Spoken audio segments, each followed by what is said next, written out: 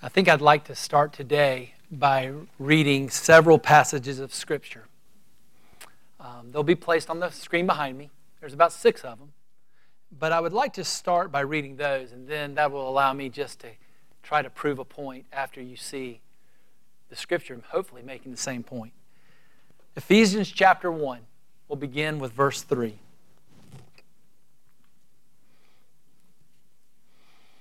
Blessed be the God and Father of our Lord Jesus Christ, who has blessed us in Christ with every spiritual blessing in the heavenly places, even as He chose us in Him before the foundation of the world. He chose us that we should be holy and blameless before Him in love. He predestined us for adoption to Himself as sons through Jesus Christ, according to the purpose of His will, to the praise of His glorious grace, with which He has blessed us in the Beloved. Ephesians 3. To me, though I am the very least of all the saints, this grace was given to preach to the Gentiles the unsearchable riches of Christ, and to bring to light for everyone what is the plan of the mystery hidden for ages in God, who created all things, so that through the church the manifold wisdom of God might now be made known to the rulers and authorities in the heavenly places. This was according to the eternal purpose that He realized in Christ Jesus our Lord, in whom we have boldness and access with confidence through our faith in Him. Paul writes in 2 Timothy, Therefore, do not be ashamed of the testimony about our Lord, nor of me His prisoner, but share in suffering for the gospel by the power of God, the God who saved us and called us to a holy calling, not because of our works, but because of His own purpose and grace, which He gave us in Christ Jesus before the ages began, and which has now been manifested through the appearing of our Savior, Christ Jesus, who abolished death and brought life and immortality to light through the gospel, for which I was appointed a preacher and an apostle and teacher. Paul writes a similar message to Titus. Paul, a servant of God and an apostle of Jesus Christ, for the sake of the faith of God's elect and their knowledge of the truth which accords with godliness, in hope of eternal life, which God, who never lies, promised before the ages began, and at the proper time manifested it in His word through the preaching with which I have been entrusted by the command of God our Savior. Paul writes something similar in his second letter to the Thessalonians. We ought always to thank God for you, brothers, loved by the Lord, because from the beginning, God chose you to be saved through the sanctifying work of the Holy Spirit and through belief in the truth. 2 more passages. Hebrews 13, a benediction often given by Jim Stevenson. Now, may the God of peace, who brought again from the dead our Lord Jesus, the great shepherd of the sheep, by the blood of the eternal covenant, equip you with everything good that you may do His will, working in us that which is pleasing in His sight through Jesus Christ, to whom be glory forever and ever.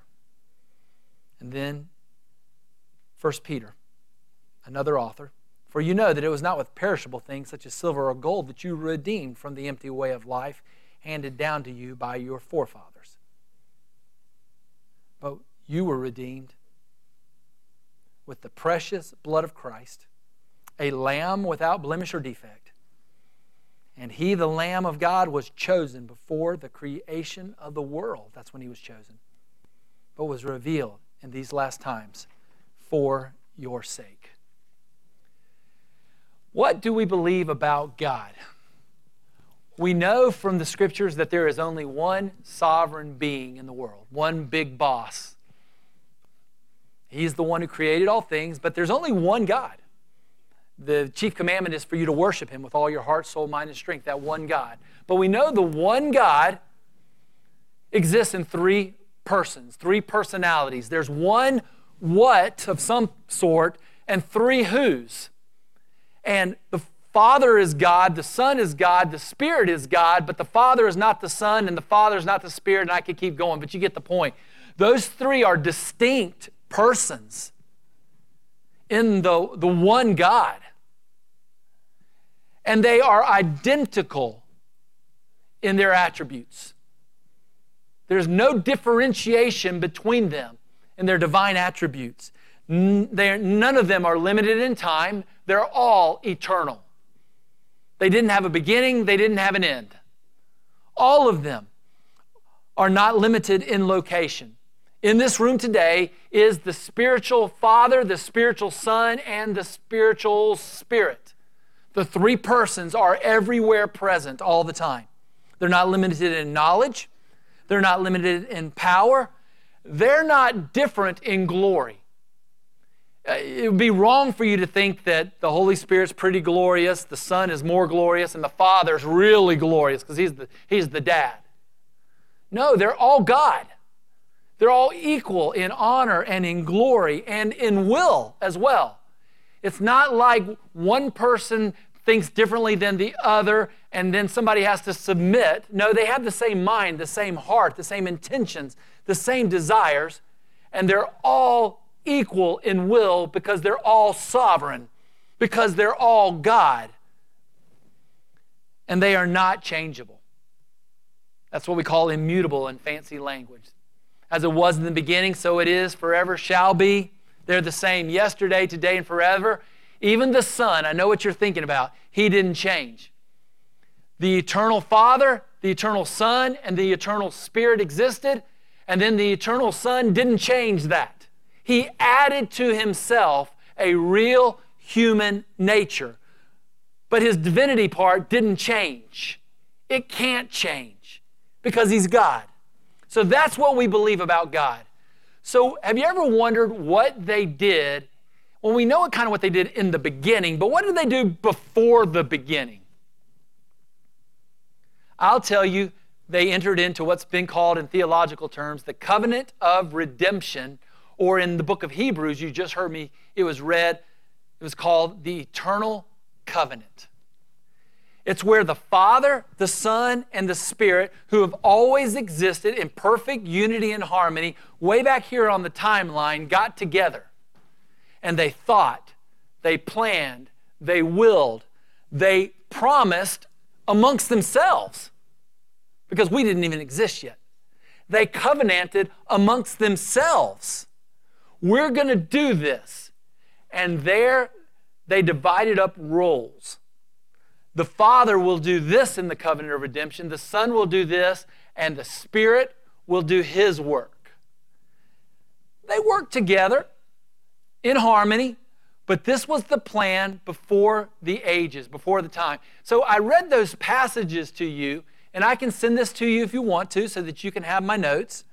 But when you put the pieces together, it is very clear from those 6 or 7 passages, there's mystery. There's a lot about what went on before the beginning of time that we can't comprehend or figure out. I'll just grant you that. It's said in Ephesians 3, this is mysterious. It's hidden in Ephesians 3. It has to be revealed in 1 Peter 1. It's been brought to life in Ephesians 3, made known in Ephesians 3, and made manifest, but it was hidden, couldn't figure it out, and there's much mystery that we can't comprehend.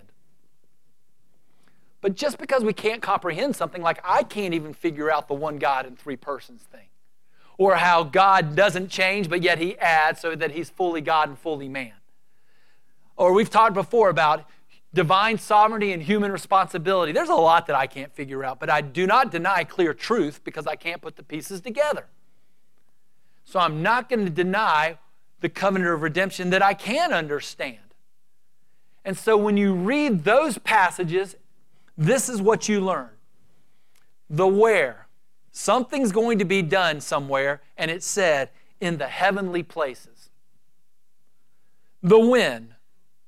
In those texts I read, before the ages began, before the foundation of the world, before the creation of the world, from the beginning, from eternity past, or throughout all eternity. That's when it was done. What? The Trinity made a promise They entered into a covenant. They shared a will. They shared a purpose. They made a choice. They predestined to deliver spiritual blessings, to show grace, to grant peace, to love, adopt, make some holy, make some blameless, and enrich spiritually. How? All this was to be done in the beloved, in Christ Jesus, in Him, in the beloved, through Jesus, through the blood of Christ, by means of the Spirit. Why? For the praise of His glory, and especially amongst those who are called the rulers and authorities in heavenly places. So one theologian has called this the grand demonstration. We had God back there in eternity past saying, we're going to show grace and love like you've never seen, and we're going to do it before the watching heavenly realm as they watch what we get ready to do on earth. As you keep reading Scripture, what do you see? You see these roles fleshed out a little bit more. What did the Father agree to do? I will birth a son. And I will give to my son a kingdom, and I will give to my son an elect group of people that are going to be his citizens in his kingdom. And then, you know what I will do? I will watch my son work, and I will applaud, and then I will kill my son and sacrifice him. That's why we're calling it the Lamb of God. I am the one who provides the lamb to be slaughtered. I will then resurrect my son.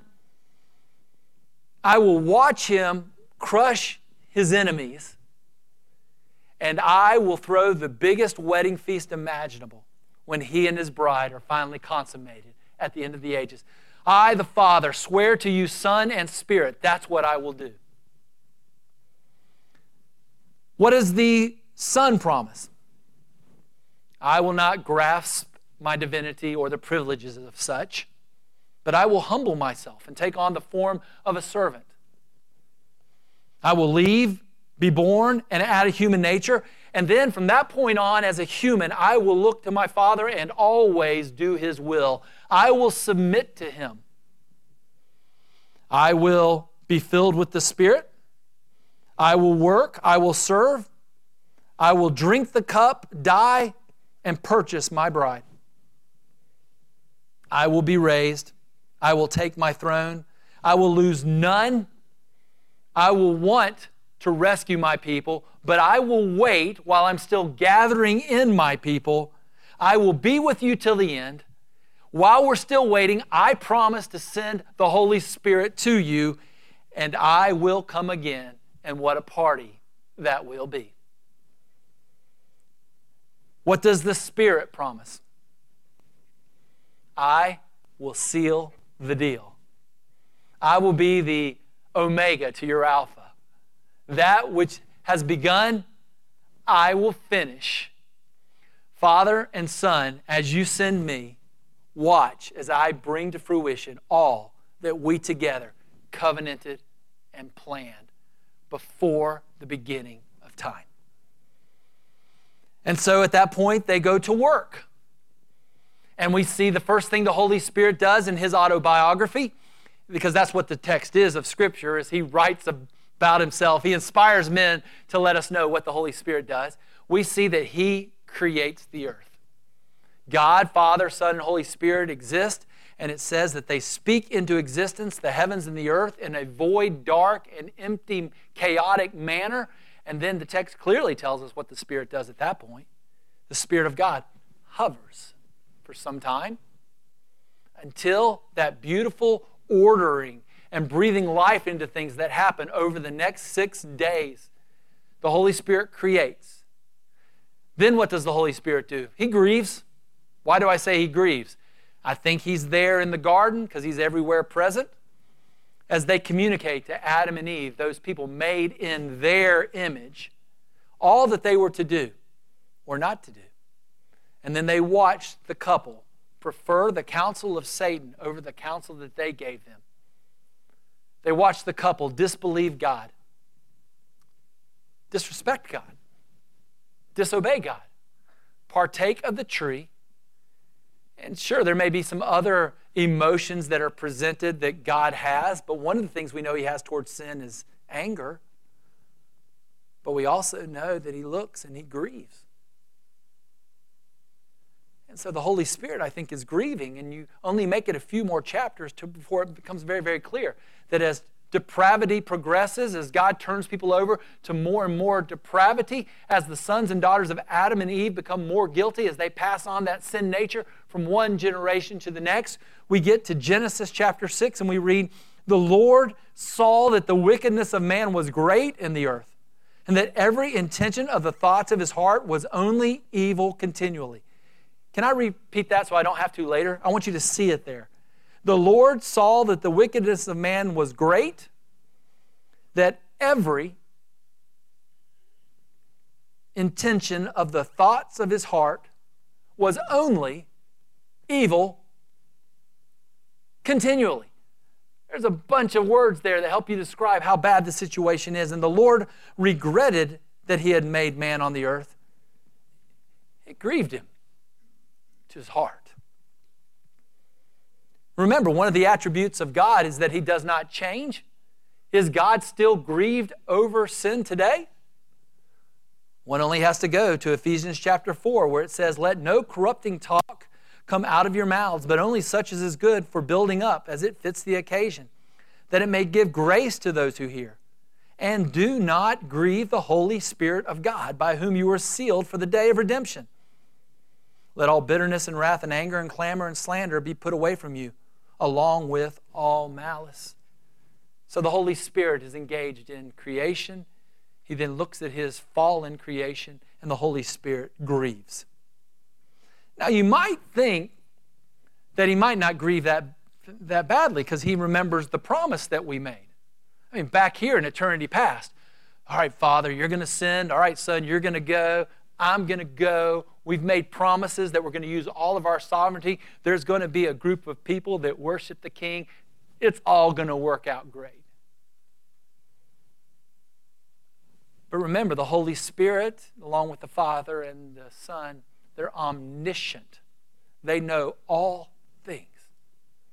And they know that the only requirement to be in the camp of Jesus Christ is for someone to respond with repentance and faith. They just have to choose Jesus. But he's omniscient. And he knows that all the thoughts of the intentions of man's hearts are only evil continually, if I got it right. That there's none who are going to choose Christ. Not one. That they are stiff-necked people, the Bible calls them. He knows that they are wicked, with uncircumcised hearts and deaf ears. They're foolish and depraved. They're going to always resist that every intention and thought of their hearts is only evil all the time. But that's when the Holy Spirit goes to work. This is kind of where the good news is, and I'm going to go ahead and let you know that you can relax because we only get to about point 4. But this is the good news. How do you know that you're in with Jesus? How do you know that you're okay with the Father? How do you know that you have the Holy Spirit? The first way is not to look for supernatural signs. He gives those as he wants to, when he wants to, how he wants to. Do you have repentance? Do you have faith? Can you walk away from God but not be happy so you keep coming back? Do you keep confessing your sins and professing it before men? If so, this is the work of the Holy Spirit because you can't do this on your own without him.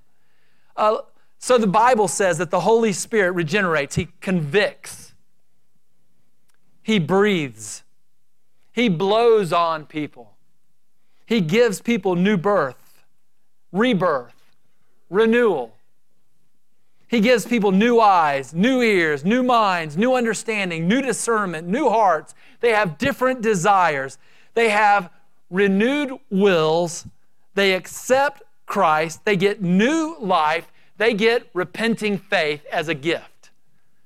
I think I need to read some more passages here because I know that we grow up in a culture where we think that God does His best and He throws out the lifeline and says, whosoever grabs can have me. And it's just our good job to grab, and some are good enough to grab and some aren't. But I need you to understand that there's none who come without the help of the Holy Spirit, and that the Holy Spirit is the one who gives repentance and faith. John 1. To all who received Jesus Christ and believed in His name, He gave the right to become children of God. Those children of God were born not of blood, not of the will of the flesh, not of the will of man. They were born of God. In Mark and in Luke, you see two prayers, a father who cries and the disciples who cry. And both of them say, I believe, help my unbelief, or increase my faith. And you might say, wait, God doesn't do that. That's your job. You got to believe better. No, it's two prayers made in the presence of Jesus where people are saying, I know that you're the author of faith. You're the one who gives it, and I need more than I have. Can you please give me faith? And Jesus receives those prayers and honors those prayers because He knows He is the one who gives and increases faith. Two passages in Acts. God exalted Jesus Christ at His right hand as leader and Savior to give repentance to Israel and forgiveness of sins. When they heard these things, they fell silent and they glorified God, saying, wow, I added that. Then to the Gentiles also, God has granted repentance that leads to life. There is eternal life. There is repentance that leads to eternal life. There is a God who grants the repentance that leads to eternal life. It's right there in the text. In Acts 13:48, when the Gentiles heard, they began rejoicing and glorifying the word of the Lord.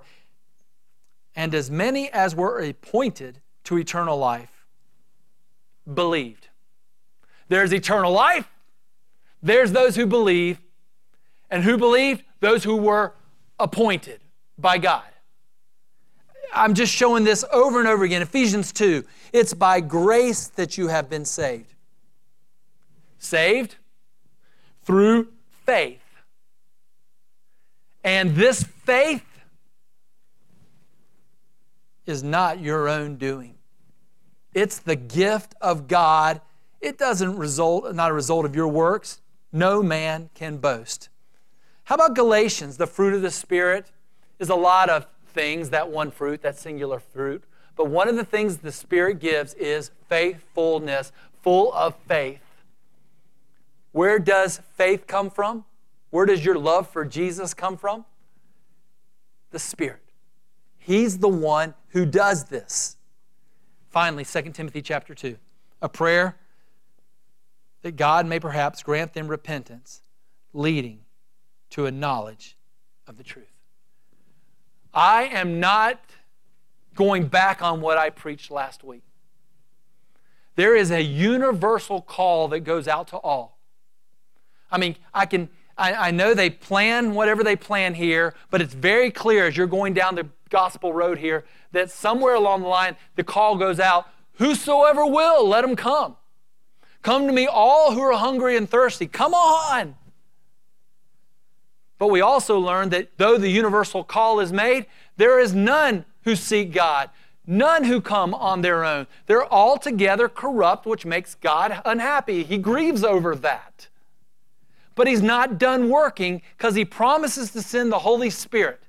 And I'm also not saying you're not responsible, that you don't need to choose. I'm not saying that. You are responsible.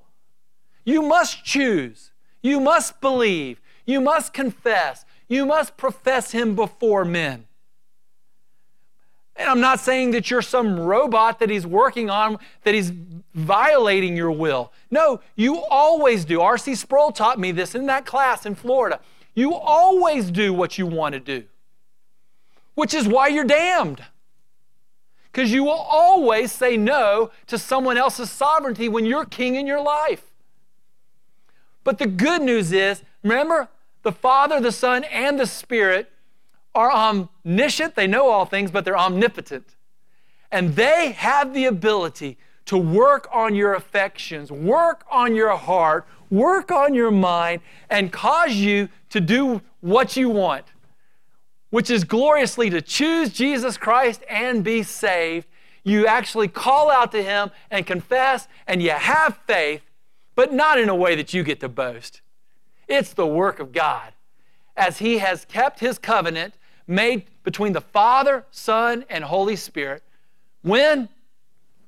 Before time began, before the beginning of creation, way back in the ages. And what does He do? Well, just look at the rest of the list. He indwells. Now that Jesus is gone, He's at the throne of God above with His physical body. He sends His Holy Spirit like He promised. And there were times when God said, you can't touch my mountain, you can't come in my tent, you can't see my face. It was almost like He's saying, you're so bad, stay away. And now He makes you His temple, His tabernacle. He moves in intimately close in a way that the Old Testament believers couldn't experience all the time. And He never leaves you. He is with you all the time. Yes, He moves in and He saints you. He sanctifies you. He holifies, I made that word up, holifies you, but He makes you holy in a way that you can't get better than perfect. That's what He does. But then He just doesn't stop there as you're sinning all the time, but yet you're positionally perfect. He starts teaching you that Holy Spirit. He starts counseling you. He starts instructing not only just through the mind, but He writes stuff on the heart, and then He starts coaching you. He fruits you, and you start more and more showing forth the image of Christ or the fruit of the Spirit as you are more and more saying no to sin and yes to Jesus, never perfectly, always a sinful saint, but this is what the Holy Spirit does in you as He's your coach. Or maybe your counselor if you like that better. And then He's your finisher. There's never been one person filled with the Holy Spirit who found their way to hell. Oh, there were people at times fallen upon by the Holy Spirit to do some magic or supernatural wonders. Oh, there were some people who might get to the end of time and say, Lord, Lord, didn't we know you? Because we did supernatural stuff. Oh, there are times when God uses a Balaam. Sometimes when God uses a donkey. But there's never been a person who believed on Jesus Christ, confessed Him with all their might, repented and kept repenting, believed and kept believing, was sanctified but kept pursuing sanctification, whoever has lost the Spirit, because that Spirit moves in, and the Bible says it's a guarantee of the day in which He will finish us and resurrect us, for the same Spirit that raised Christ from the dead dwells in us and will give life to our mortal bodies. So now, how do we wrap this thing up? Who here, you don't need to say out loud, but you can if you want to. If you want to be contemporary, you can say woohoo. If you want to be Baptist, you can say amen. If you want to be Presbyterian, you can just sit there and be quiet. Who here believes in Jesus Christ? Amen. Who here has started the process of constantly repenting of your sins? Who here knows that He's the only way and you've called out to Him and confessed your sins? Do you see what this is? This is a Christmas gift. The Father is the generous giver. The Son is the generous giver. And you can't come to those conclusions and have that in your heart without the Holy Spirit doing His job, which means way back here, before the beginning of time, the Father, the Son, and the Spirit swore to each other, I'm going to go get especially those people who keep saying no, who always resist the Holy Spirit, but never perfectly, because I'm powerful. I'm good. And so you sit here on this day and you realize, wow, I do sometimes hate sin. I do sometimes want righteousness. I do keep wandering off, but for some reason I keep having to come back. I do believe this story about a Messiah who lived 2,000 years ago, who died on a cross but was risen again. I do want to see his face. Yeah, I'm full of sin. And yeah, I don't see the supernatural stuff happening. But I've got the effects of the Holy Spirit in my heart. And for that reason, you can rejoice today. You have a generous Father, a generous Son, and a generous Holy Spirit. Merry Christmas. This is one of the greatest gifts you've ever received, and it's the gift that keeps on giving. Keep step with the Spirit. Walk in the Spirit. Don't quench the Spirit. Don't grieve the Spirit. Enjoy the Spirit. He's with you until the day that one day you get to see your Savior's face. And then He's still going to be with you, for He'll never orphan you. You have been adopted. You have been filled. You're His temple. You're His saint. Merry Christmas.